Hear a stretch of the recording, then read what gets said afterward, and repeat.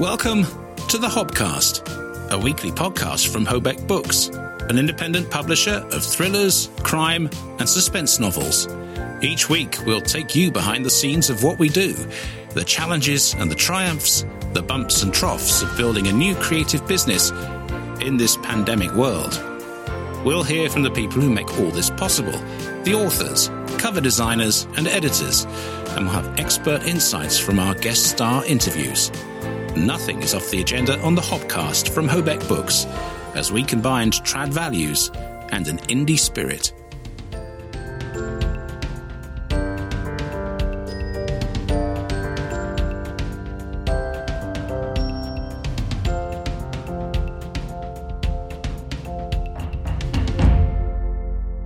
Hello, and welcome to the Hobcast Book Show, and may we both wish you a very, very happy Christmas. Happy Christmas, people. My name is Adrian Hobart. My name is Rebecca Collins. And together we run Hobeck Books, UK independent publishers of the following 4 genres. Thrillers. Mysteries. Suspense. And crime.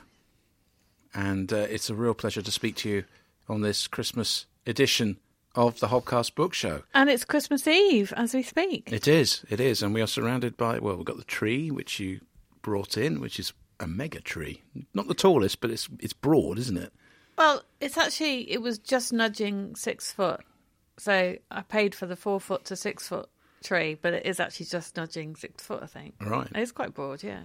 Yeah, it's beautiful, and it's thronged with presents, none of which are from me yet, because I'm about to do my wrapping. Yes, you're a bloke. I am a bloke. I loathe wrapping.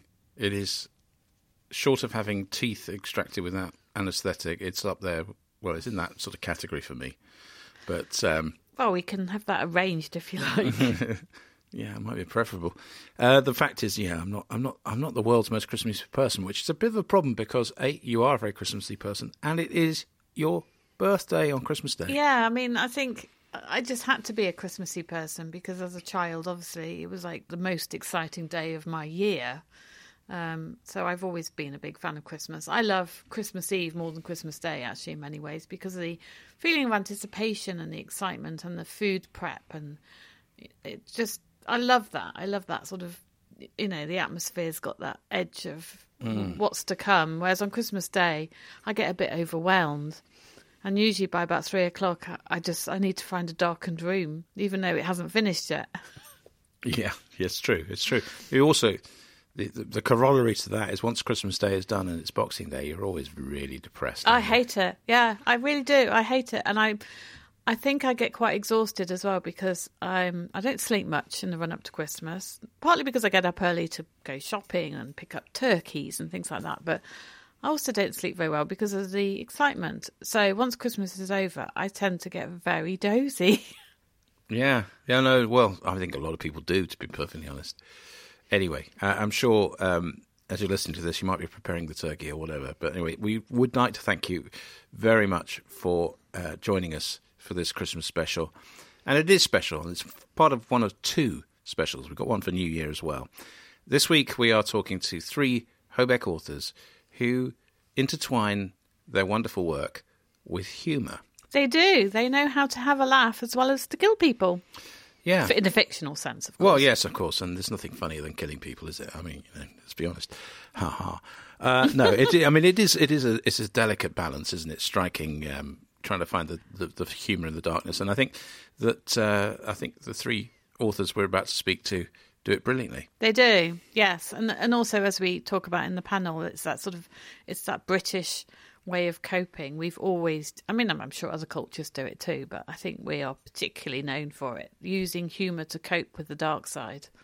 Absolutely. Right, well, let's get to our author panel then. We have drawn together the wonderful talents of Jennie Ensor, of Alison Morgan and Sue Shepherd. That's right. And the three wonderful authors from the Hobeck stable. And, we'll introduce what they've done and who they are in this brilliant interview for this Christmas special. Rebecca. Yes. I think it ought to be said that this is your idea. Yes. Gathering together the expertise of several Hobeck authors on certain themes. Now, we're doing this for Christmas. but death is not very Christmassy. You say that, but lots of people die at Christmas, you know. It's true. It's statistically true. Well, okay. Let's just put it this way. Is it a funny subject? Death. Now that's a really interesting question, isn't it? Well, that's one we're going to ask now to our panel. On the surface, no. But actually, is that true? Okay, well, let's introduce our wonderful panel of Hobeck authors.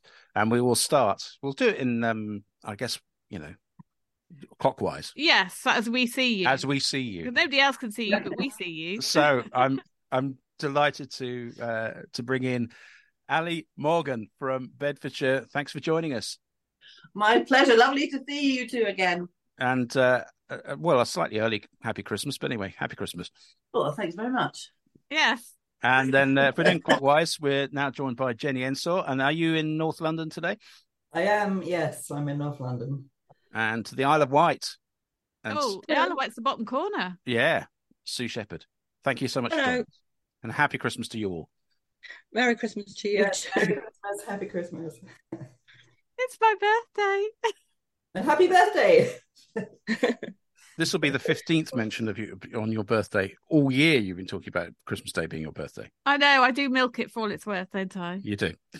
All right. Well, we'll park that. But let's delve into the darkness. Well, this is the conundrum, isn't it? I mean, why does crime writing, murder mysteries, police procedure, all that sort of thing, private investigator stories, lend itself to humour? Ali, I'll start with you because you've worked in the front line in public health and dealt with situations where death, exactly. Yes. And isn't it?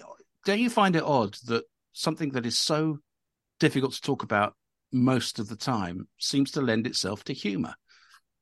Well, you see, I have a very warped sense of humour anyway. So, spending 3 decades in the NHS, you develop the gallows humour. It gets you through. But also, I've had the most hilarious incidents involving death. I probably shouldn't say that. I shouldn't say that really, but I have. And donkeys years ago, I'll share this little story with you. Donkeys years ago, I used to work at a little cottage hospital. It was fantastic, superb care of the elderly. And on one unfortunate early shift, we discovered that a gentleman had passed away in the night. Now, he'd only been with us a couple of days because he'd only come in for respite. And myself and another nursing assistant were asked to set about preparing the body. There'd been contact made. The hearse had arrived outside to collect. But when the lovely undertaker people came in, they tried to take the wrong person. Yes, there was another poor chap asleep in his bed in the corner. He didn't look very well, I'll give them that. But he was alive. We had to sort of redirect them. I got the giggles really badly. Well, you would. And How could you not? I had to rush out and go into the nursing office just to gather myself and be more appropriate. But I couldn't help it. I just was laughing myself. I won't tell you the rest of the story, which gets even more bizarre. But that's just one little incident. So crime writing and death, you see, probably brings out the worst in me as far as inappropriate humour is concerned. But I think death is fascinating. We're all fascinated, aren't we? It's a puzzle. How did they die? Who killed them?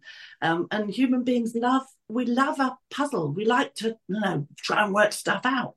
And death's the big one, isn't it? Especially if it's like at slightly dodgy circumstances. That's even better. That's just my. So. I mean, all humour is sort of is pain plus time, isn't it? You build it up, and we all wince and laugh because it's that release of tension, I suppose. But you explained very aptly there gallows humour. But Jennie, I mean, do you have a sense of gallows humour? From your life? Does that? Well, I think so. In a sense, because I've had a difficult childhood, and me and my brother, we are in this very dysfunctional family, and we would laugh, I think, with each other to try to, it would be a natural reaction to cope with the difficulties of a situation. So, and I think that's always continued with me. And I've always found it, I know I've been sort of friends with people who also laugh in very dark times and who have that reaction. And for me, it's reading or writing and reading something of humour in. The humour can be a way to sort of go, no, because death is a taboo in a sense, and there's that sense of also the it's like people feel uncomfortable sometimes, or they're embarrassed, don't know what to that you can say the wrong thing to someone, or you're at a funeral and you don't say the right thing. So it just seems that the comedy and the humor can just be an essential part. Like it's just the counterpoint to this very serious side. And for me, I just love humor to bring out all sorts of other things and to go, I can't really explain, but I just enjoy that when you have something really serious as well, and the humor can allow you to go into a deeper, darker place somehow without bringing down the whole mood. You're keeping this really sort of upbeat mood, but you also, it allows you to bring in all sorts of other layers which are more disturbing. I think that's a really interesting point, actually, because you're saying humour allows you to go deeper than you would if you didn't use humour, and I think that's actually very interesting, isn't it? Absolutely. Does that ring true for you, Sue? Well, I've just been listening and I'm just thinking, for me, it's slightly different because I set out to write about people. What I like is people who have secrets, people who have stuff in their past that they don't want other people to know. So it's not always about death for me. It can be lots of other secrets, but which all come under the umbrella of crime kind of thing. But I think just because for me, I like to look at people and what their secrets are, and people are generally quite funny. We are funny people, and I am quite a funny person, I think. And so when I write about people, they do tend to have funny personalities. So although I'm crime, I don't know, I don't really think of me as death. I find it really hard to write gruesome deaths. I like nice deaths.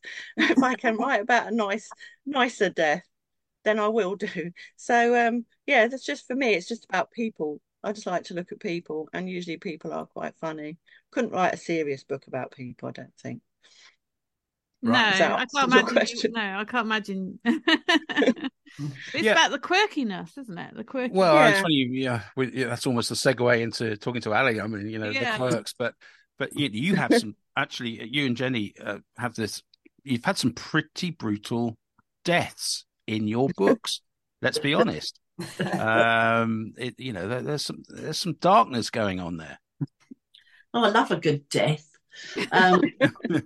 Actually, when I first started writing, which was sort of out of necessity to stop me going totally insane, I couldn't do the death thing because I was still a registered nurse at that point, and it felt wrong, wholly wrong. But once I started, I got very carried away, and I spend a lot of my time, if we're out and about anywhere, I go, oh look, that'd be a good place to hide a body, and you just get into a certain mindset of crime and death, and what would you do if? And I think that's the question. What like Sue said, she's fascinated with people. I'm totally fascinated with people. What on earth would drive somebody to kill somebody else? I mean, it's the most extreme thing ever. Although I do like a bizarre accident. That's always a good one. This is flowing. But so it is about the people and understanding what in really simple terms, what was the motive? What are the means? Did that person have the opportunity? What drives that individual to do that dreadful thing? And because I've got that sixth sense of humour attached to it, I like it to be slightly twisted and slightly quirky. So not a straightforward, got angry and, stabbed or shot someone. What I write is never that straightforward or simple at all. So I don't, quirky is the word, and quirky is how I write. And I write like I am. I've tried really hard on occasion to be a serious. I'm going to be a serious writer. I'm going to write something very literary, and I can't. If you can't say the word literary. um, I can't because I can't take myself seriously enough to do it. So it always comes out with a bit of a laugh and a joke. And we were talking slightly off air about good swear words and what's appropriate to put in. Because I don't write gory, bloodthirsty stuff at all. So, but I do like to have fun with words around the subject, if you know what I mean. And I do love a good swear word, but I don't use like straightforward swearing to emphasize things. It's always a little bit odd. Yeah, your characters do tend to have quite British ways of swearing. They do. They really do. Yeah, like my parents' generation would. Yes, not use the actual word necessarily, but use a word that means the actual word. Yes, yeah, and strange and just mixes up or invents their very own idioms almost. So that's what drives me. So it's not about the death thing or the murder scene necessarily. It's all the whole story around it. Yes, but I mean, isn't it interesting? I mean, Jennie, you with The Bad Neighbour, you've set your latest book in a very familiar British context of a well-to-do village and the world of cake sales and such. Waitrose. Yeah, absolutely. And it seems to be almost a very British phenomenon, doesn't it? I mean, writing murder mysteries within that context and playing with the familiar and actually finding humour in that. What do you think it is that we as British culture people, why do we? I mean, I don't see it in other countries doing this sort of thing. Maybe I'm wrong in that. But is it a kind of taking the mickey out of yourself? Yeah, I think maybe. But not quotes. Well, I've got no idea, but I enjoy the. For me, I just the idea. I've never written The Bad Neighbour is sort of plays around with all sorts of things, and it was an experiment for me, something quite new. But it's the humour again. It is in those details, and it's when you discuss. And I've got a scene where, for example, so the bad neighbour goes into Waitrose, and she feels humiliated by what's going on, and the neighbours around and the people have been sort of giving her the brush off, and she's terrified, and she goes into Waitrose, and then she meets this. She gets ignored by this woman, and then she feels the whole of the supermarket is against her, and she's piling up all her bottles of wine and her provisions for the next 2 months. So she's not going to go outside after this. But it's like somehow it's all the detail and all the everydayness and the seemingly trivial things that add up to create this picture, and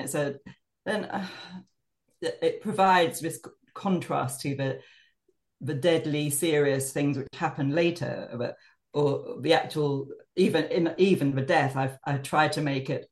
I didn't try, but it came out very surreal, and with Alison, sort of a slightly quirky, strange.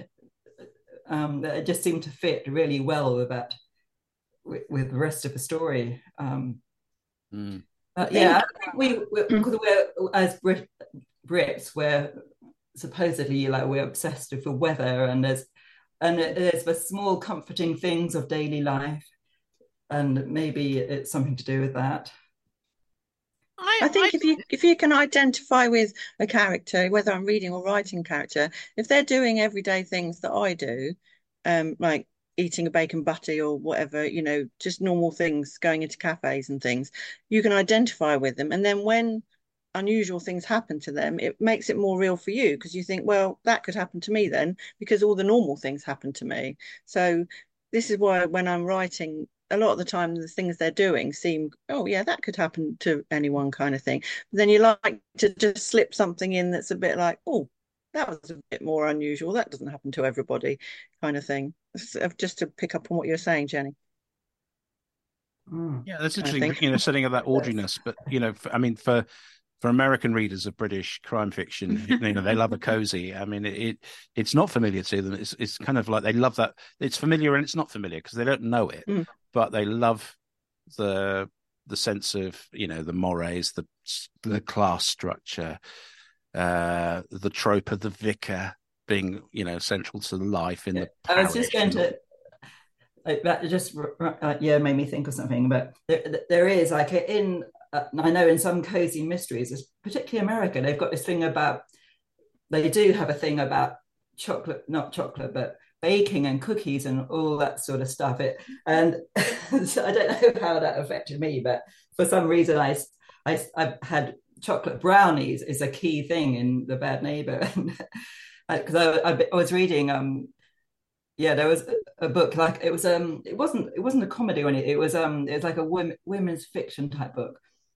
And it had every other chapter there were bits about baking chocolate and recipes. And it just seems to be a thing, this involving this other aspect of this cookery aspect. So. Yeah. What does that resonate with you, Ali? That setting up a sort of mundane sausage factory, a kind of a mundane settings and things happening within normal life, as opposed to the Orient Express or. Yes. Yeah, I mean, the Quirk Files, I set in a fictional town. I just a name popped into my head and off I went. But it is very British, and I've got a very pompous and wonderful solicitor chappie who's got magnificent big ears. Now, what we're talking about at the moment is how, what do we key into stuff that we all do, or, so we notice things like that about people, don't we? So, that became a bit of, he's the butt of Pedder, the main character's jokes half the time, bless him. But I also have Connie Quirk, the effervescent little wife of Pedder, who's a bundle of energy. She cannot seem to keep any of her houseplants alive. She's like an inveterate plant killer, basically. But that's she's a murderer. She's a plant murderer. It's probably a word for that. But these are everyday things that happen to everyday people.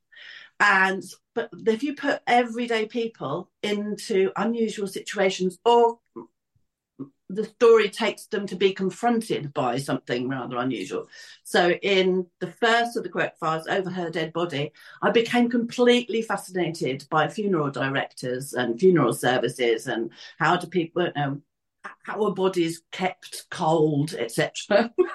Unfortunately, at that time, my daughter worked for a local funeral director. She was a funeral arranger, so she knew all the inside info.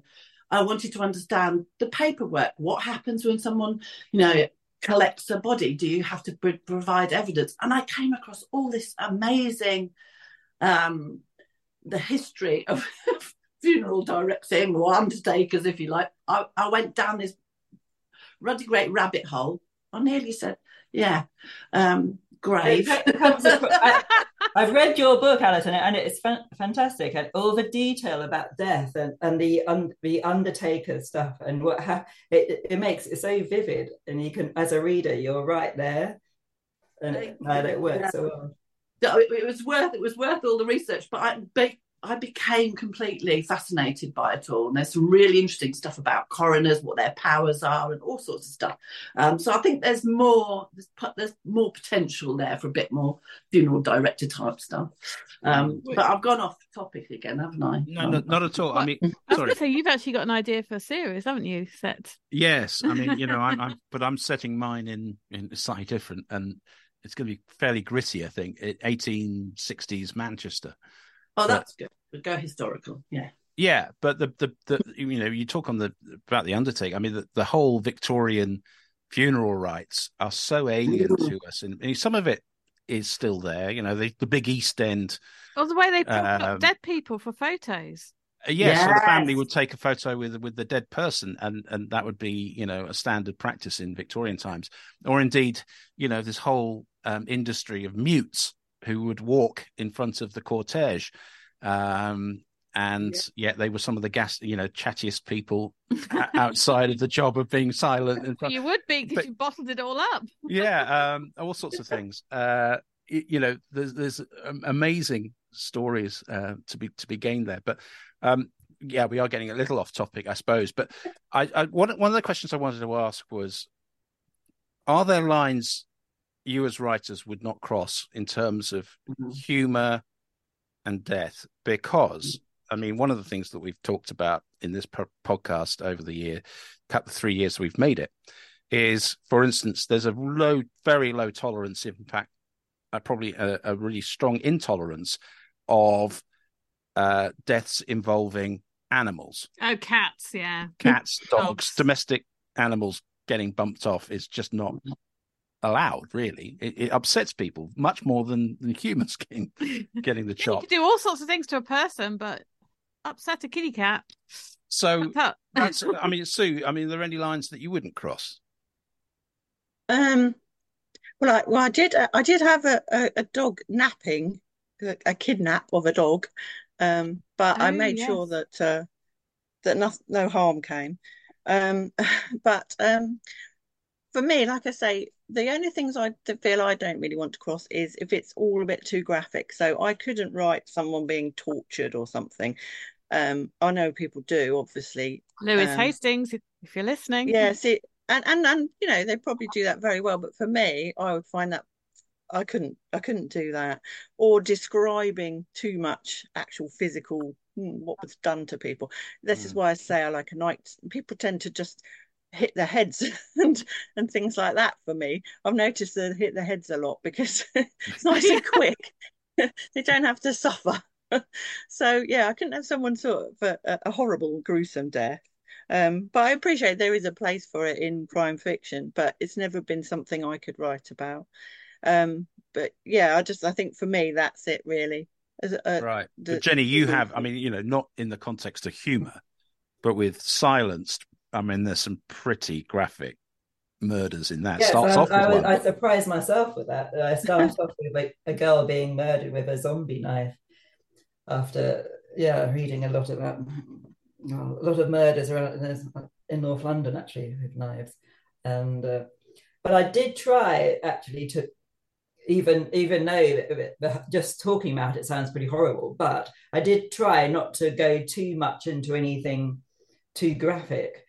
And I also have a scene where I guess it doesn't, it sort of like approaches torture, but I stop as soon as I can. And I think as time goes on, I'm less able or wanting to go into anything too graphic. I think with A Bad Neighbour, I sort of switched to a mode where there might be some bizarre things and some violence, but it doesn't dwell on the actual physical harm, because I don't particularly want to go there.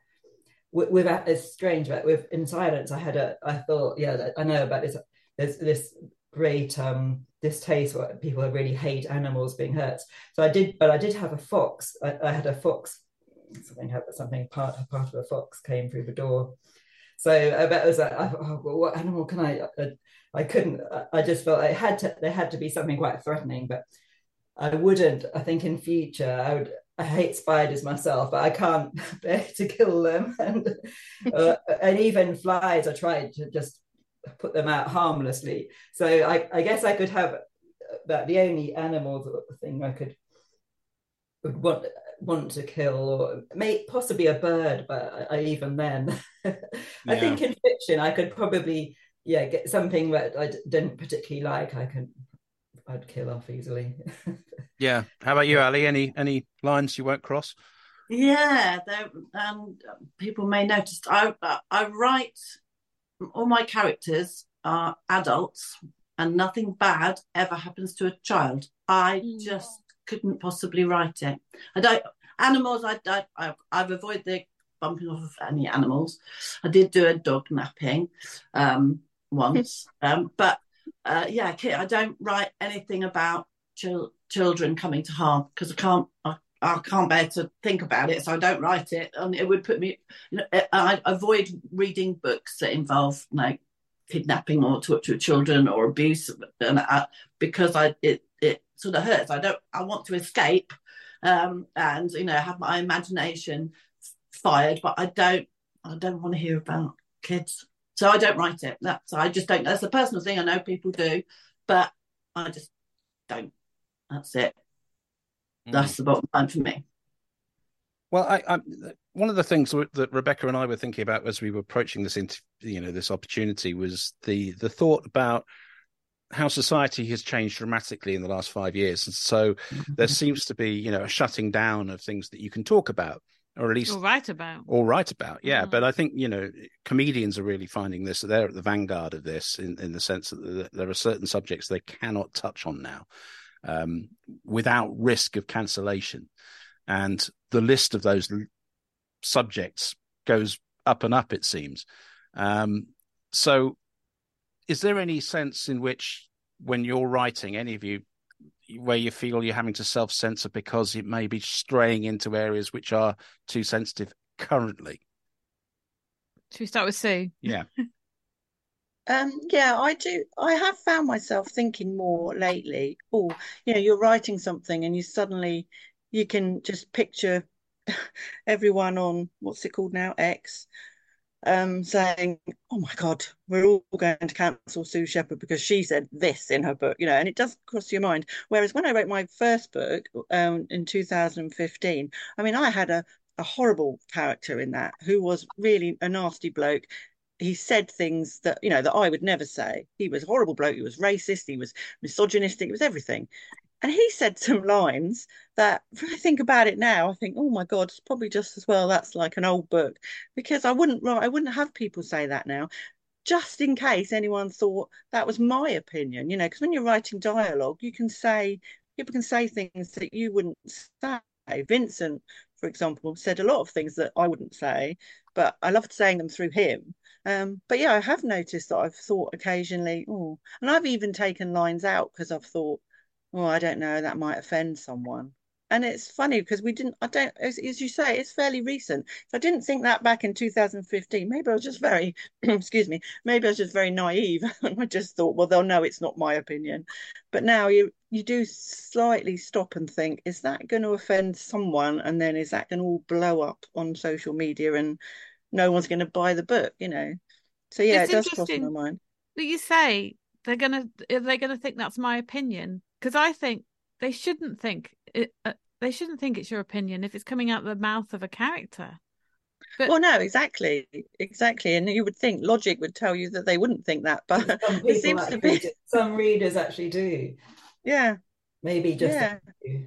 Yeah, the very fact that you're prepared to even commit anything to print, whether it's through the avatar of a character, is people just don't see that as being defensible anymore. I mean, that's that, but that's really sad, isn't it? I mean, to be in a position where we're second guessing what a pressure group is going to do because you've mentioned X or Y. Because a character has said X or Y. Yeah, I mean, these people exist, and you can't start. I feel I still try to not censor myself, and I wouldn't. Sometimes the main thing is for me. I'm considering sometimes I'm describing, or my book is inspired by it, something which, to an extent, has happened. Elements of it are true to an extent. So I'm sometimes very careful about not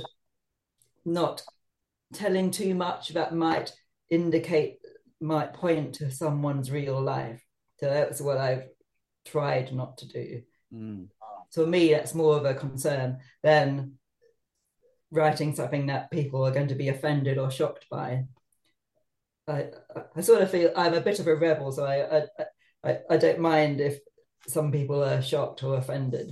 But then again, sometimes with there's all sorts of examples where the author might go too far, or there's unintended consequences. You might write something, and for example, I'm quite interested in politics, and so I find on Twitter, since the situation now in Gaza, I've been really occasionally I put my opinion, but a lot of the time I think, well, this might not actually, does anyone really want to hear this? And it might cause, no, I don't really want to be in the middle of some argument about different sides of politics.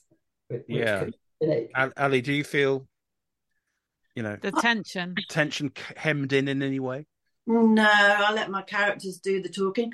If we're going to be restrained because we're worried about offending someone, we can't be true to our characters, because when we write real people, I know they're fictional, so they can't be real, but you're trying to be as authentic as you can. And out there in the big wide world, there are lots of people who are very offensive. And there are lots of ways that you can offend people by just like breathing in the wrong way. So I try not to be, but I have had to be quite careful with Pedder, because he is politically incorrect at times. And if, in fact, it was Rebecca, you went, I think you might have to tweak this a bit, because we don't want people to dislike Pedder for reacting in that way. It was a reaction to a couple of transsexuals. I remember. And sometimes I will pull from real life. I live with the Bearded Wonder. Now, the Bearded Wonder isn't politically correct at all. In fact, he's a bit time warpish. He's still lived somewhere in the 1970s where inappropriate, what is now inappropriate wasn't considered inappropriate then. So if you think of the some of the TV programs that were on, Love Thy Neighbour, Mind Your Language. Yeah, exactly. Ain't Half Hot Mum. Mind Your Language was hilarious, but anyway, so he's a bit like that. So sometimes I will sort of a comment that he may have made.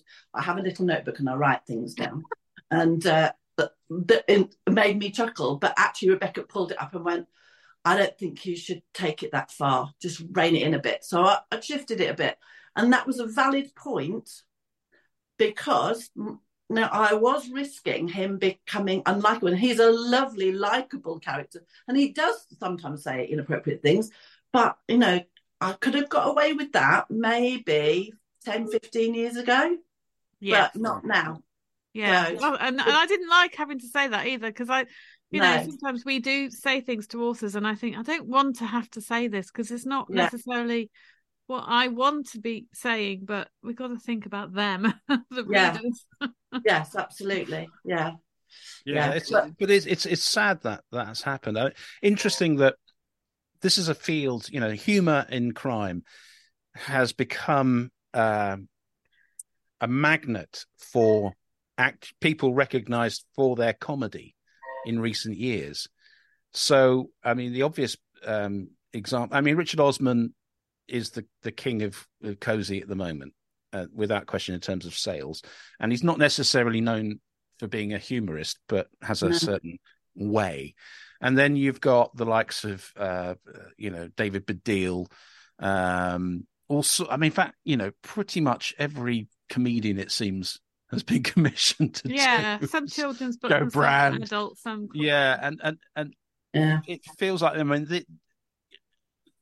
do you think it's them reasserting their right to make people laugh in a field where the likes of, you guys as writers have been working in that field of making people laugh and intrigued by murders and mysteries and things like that? Do you think it's them sort of moving back into the territory they see as theirs, or is it something else? Or maybe it's flattery. Well, I don't know.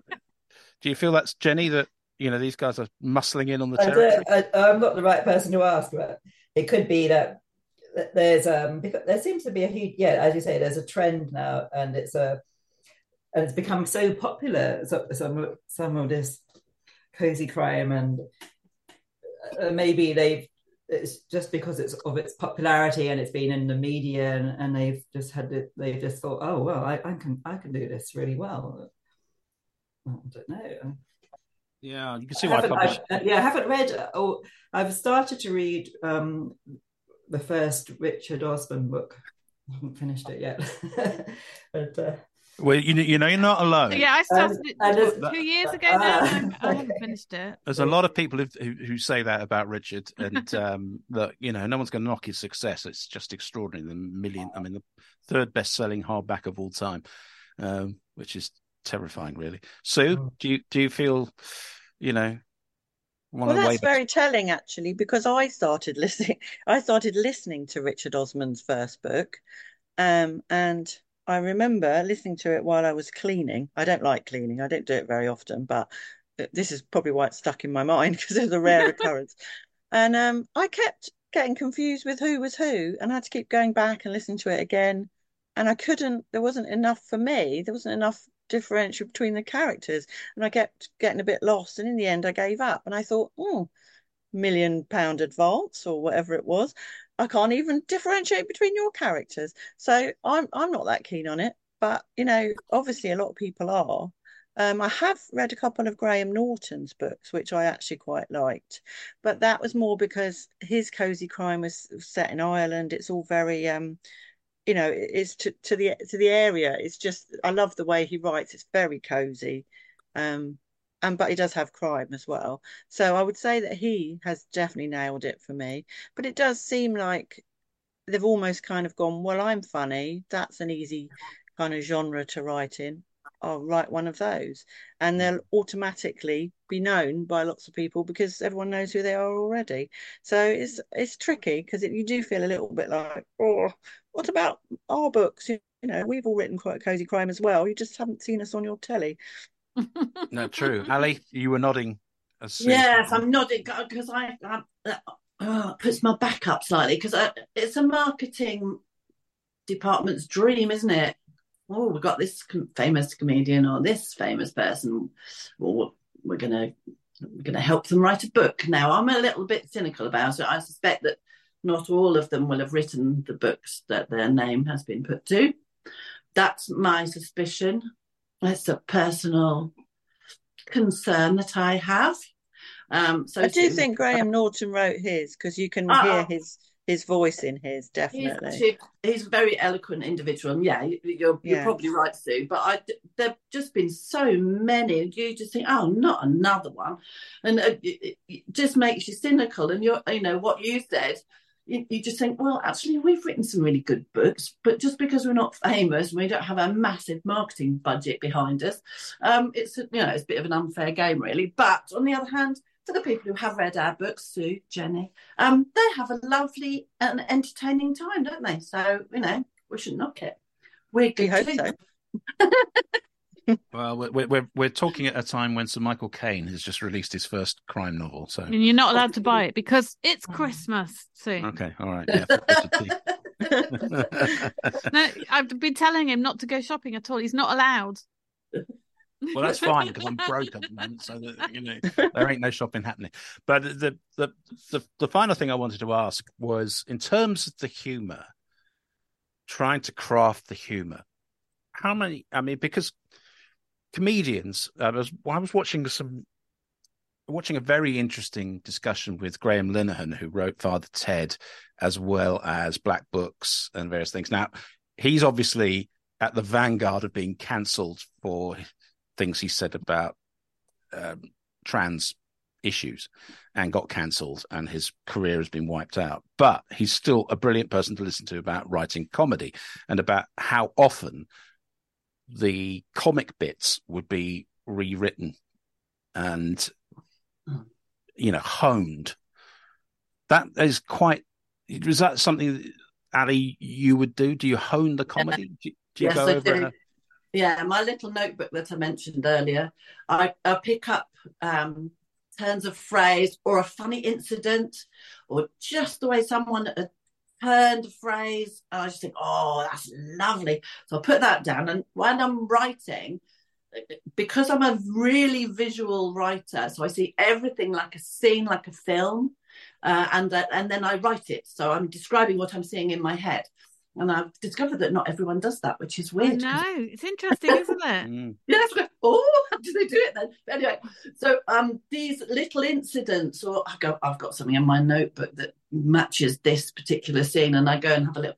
But I tweak and tweak and tweak and tweak, and also finding like those unusual swear words. I went all Shakespearean for one of the books. I think it was Verity Vanishes. So I came up with these wonderful sort of Shakespearean alternatives to swear words, and I just have fun with it. So again, it's not easy. It doesn't come straight. Sometimes it does. Sometimes it just comes straight away.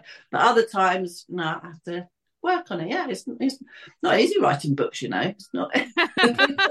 Strange that. Does that ring true? That'll be on your gravestone.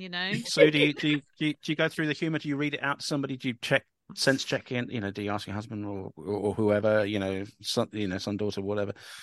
I actually think that Ali and I are like twins, because when things that she does, I do. I keep my phone handy, and if I hear someone say something in a cafe or something, or my youngest son, well, both my sons are quite funny. My youngest son's very funny. He'll say something to me, and then he'll walk out the room, and I'll quickly type it into notes, and I'll think I'll find somewhere for that later. And then, as you say, I will often, when I get to the end, like I'm at the end of book 3 in the series, and I'll kind of look, where could that fit in? And I'll go back and fit in the things. But as you say, I will reread it several times to make sure it fits in where I've put it. I don't, because sometimes I'll put it in, and then when I read it, I think, no, that's really obvious. I've just shoehorned that in, and then I'll just have to take it out again. But I do, things like I walk past an old lady on the phone, on a mobile phone, and she was shouting into the phone, "You're going to have to shout a bit. I'm right over in the Isle of Wight." And I thought, it's just, I don't know, just tiny little things. You just write it down, and then you think, somehow I'll use that at some point. And it's quite nice, actually, because I can look back at my first books that I wrote, and there was a little boy in it, and some of the funny things that he says, I can remember my son saying to me when they were quite little, because we're going back away now. Maybe 10 years ago they said it to me, and I can still remember them saying it to me. So it's quite nice that they're kind of like, it reminds me of them when they were little. But yeah, you have to definitely read it out loud, and you have to keep reading it. Problem is, if you keep reading it, eventually it doesn't sound funny none of it sounds funny anymore, because you're so sick of reading it. But yet, if you read it out loud, sorry, you can see if it is, sometimes it will still make you chuckle even on the third time. And then you're like, yes, this is definitely is funny. Good. Yeah. And Jennie, does that ring true with your process? I was just thinking, I've got several of my friends will make me laugh a lot, and one is a little eccentric. So I shamelessly will magpie away anything that strikes me as potentially useful. But it's just from memory, or there's particular incidents or things they might say. My husband, I don't think I particularly hone the comedy. I hone everything. I'm obsessively, like, once I write something, I still have to go over it and make it as good as I can. So I'll do that anyway. My husband is, I think he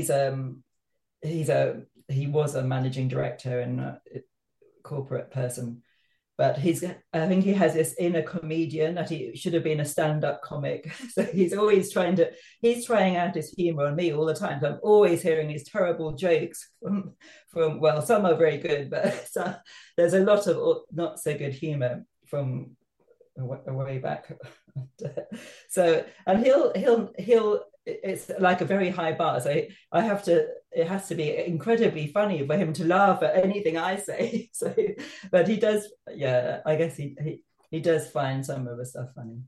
Great. Well, look, we didn't warn you about this, but Rebecca insisted that as her parting Christmas gift to you all, she wanted to ask you corporately a random question, albeit with a Christmas spin. I mean, I did say to look, let's just give it a rest. That's a gift to the audience, not to do the random question. But you insisted. So here we go. Rebecca's Christmas random question. Okay, my question to all of you is, starting with Ali, as you're at the top of our screen. What is the quirkiest Christmas present you've ever given anyone? Oh, given. That's bizarre. Given. Oh, crikey. Can I say what I've received? Yes, yeah, you can say what you've received. Honestly, that might be easier. Yes, I received from my brother when I was about 10 years old, so he would have been about 8, a set of brass nutcrackers, wait for it, in the shape of a pair of ladies' legs. Think about it. Yeah, okay. Yeah. And you were I've 10, still, did you I've say? still got them. I can go and get them and show you as proof.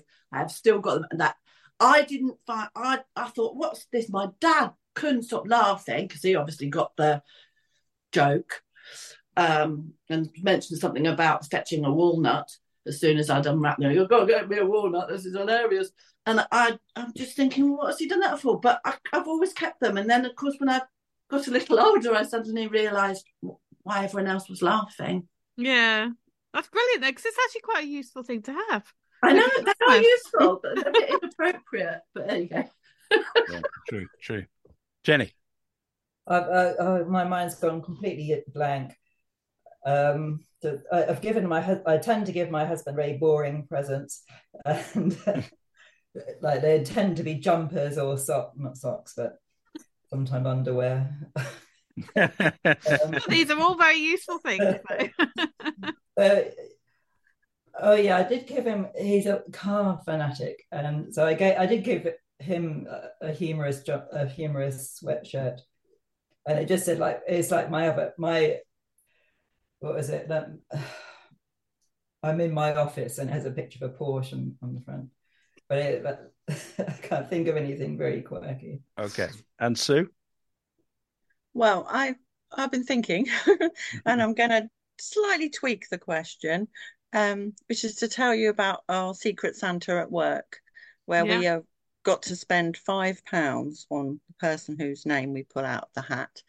And one of my colleagues has connections with a farm and was saying that he could get live chickens for 50p. We were talking about, it's interesting how live chickens are 50p and dead chickens are considerably more. And he was saying, whoever I pull out of the hat, I'm going to get them 10 live chickens. And I said, oh God, please God, I hope he doesn't pull my name out of the hat, because I've got a bit of a thing about birds. I don't like them very much. We were just joking about how we would just arrive in the staff room for the Secret Santa and there would just be these 10 chickens running around and we'd be like, whose are these? So that's probably about the quirkiest gift I can think of, I'm afraid. You know what? If anyone could buy a chicken for 50p, that's actually a good idea. Well, you need to buy like the coop and everything to go with it, I guess. So, it would end up being far more expensive. But just imagine someone so if you buy the dead chickens, if someone goes around strangling them all, that's God. It's just I don't know. You could get chickens for 50p, but it seems ridiculously cheap, doesn't it? Well, I mean, you've got to think. Yeah, but if you think about the unit cost of a chicken bought in a supermarket, as we've been doing recently. What do you mean unit? Oh, each chicken? Yeah, they're not that expensive. £3.75 for a small chicken at Waitrose. I know that's about yesterday. A chicken's got to be fairly cheap. Well, yeah. I mean, you buy me bizarre presents all the time. I buy lots of bizarre presents, but the most bizarre one I've ever received was my brother. So it must be a brother thing, and it wasn't that long ago either. It was when I was working, so I was in my mid-20s, and he posted it as well. And it must have cost him a fortune. It was an enormous rubber eraser, an enormous eraser. Oh, that was pretty heavy then, I would imagine, to post. It was really heavy, and so I opened it on Christmas Day. I thought, why? And so I just took it to work and put it in the stationery cupboard and left it there. And then I overheard somebody saying, why is there a big rubber in here? I think the most, let's put it this way. The present I bought that I thought was ironic and funny that went down like a lead balloon was a young lady I was seeing at university. And I bought her, do you remember the adverts that used to run late at night on ITV for Thigh Master? Do you remember? Yes. Right. So squeeze your way to a tighter whatever and better legs. Anyway, I bought one of those because we were obsessed with just how ludicrous the device was. So I bought one and bought it for Jill, and she never forgave me. You? Well, yeah. To be fair, our relationship soured from there on. Yeah. Well, you were suggesting that she had large thighs, Adrian, which maybe she Well, wasn't. I mean, she wasn't petite. I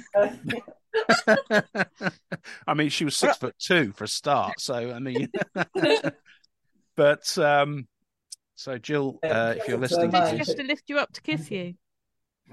well, I mean, I need a step ladder for all sorts of things, but we're not going there.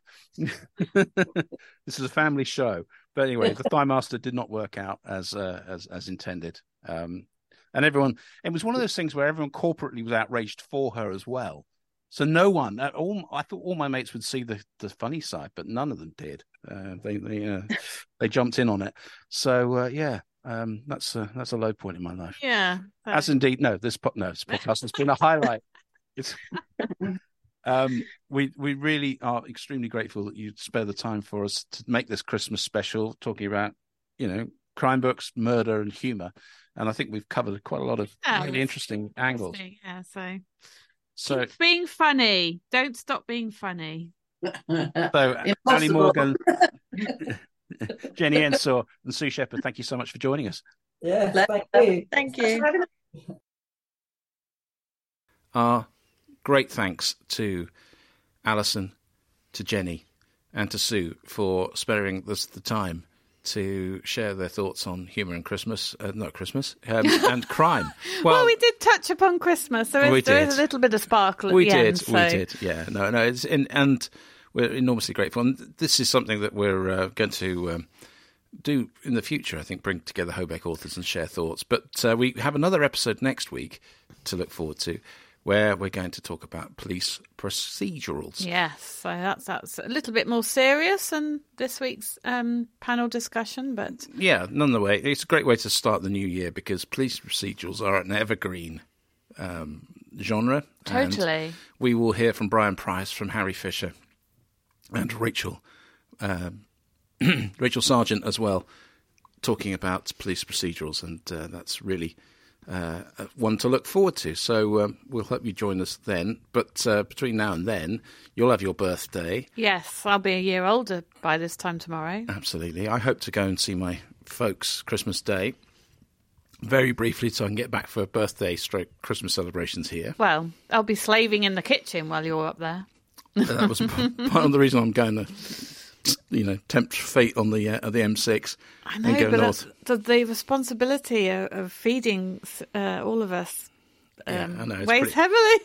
It weighs heavily, and we've got a guest, one of your son Josh's friends, Ben, joining us because he'll be all alone for Christmas otherwise. Through circumstance, he was going to be on his own, so that's no way. Said, don't be silly, come on. No, come over here.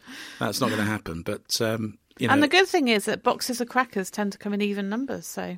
Yeah, that does work, doesn't it? So, from myself, Adrian Hobart. Oh, and myself, Rebecca Collins. We'd like to wish you a wonderful, happy Christmas, and looking forward to New Year, where you can join us for our special panel. But from this special edition of the Hobcast Book Show, we'd like to thank you and wish you a wonderful and creative... and sparkly... Christmas. Bye-bye.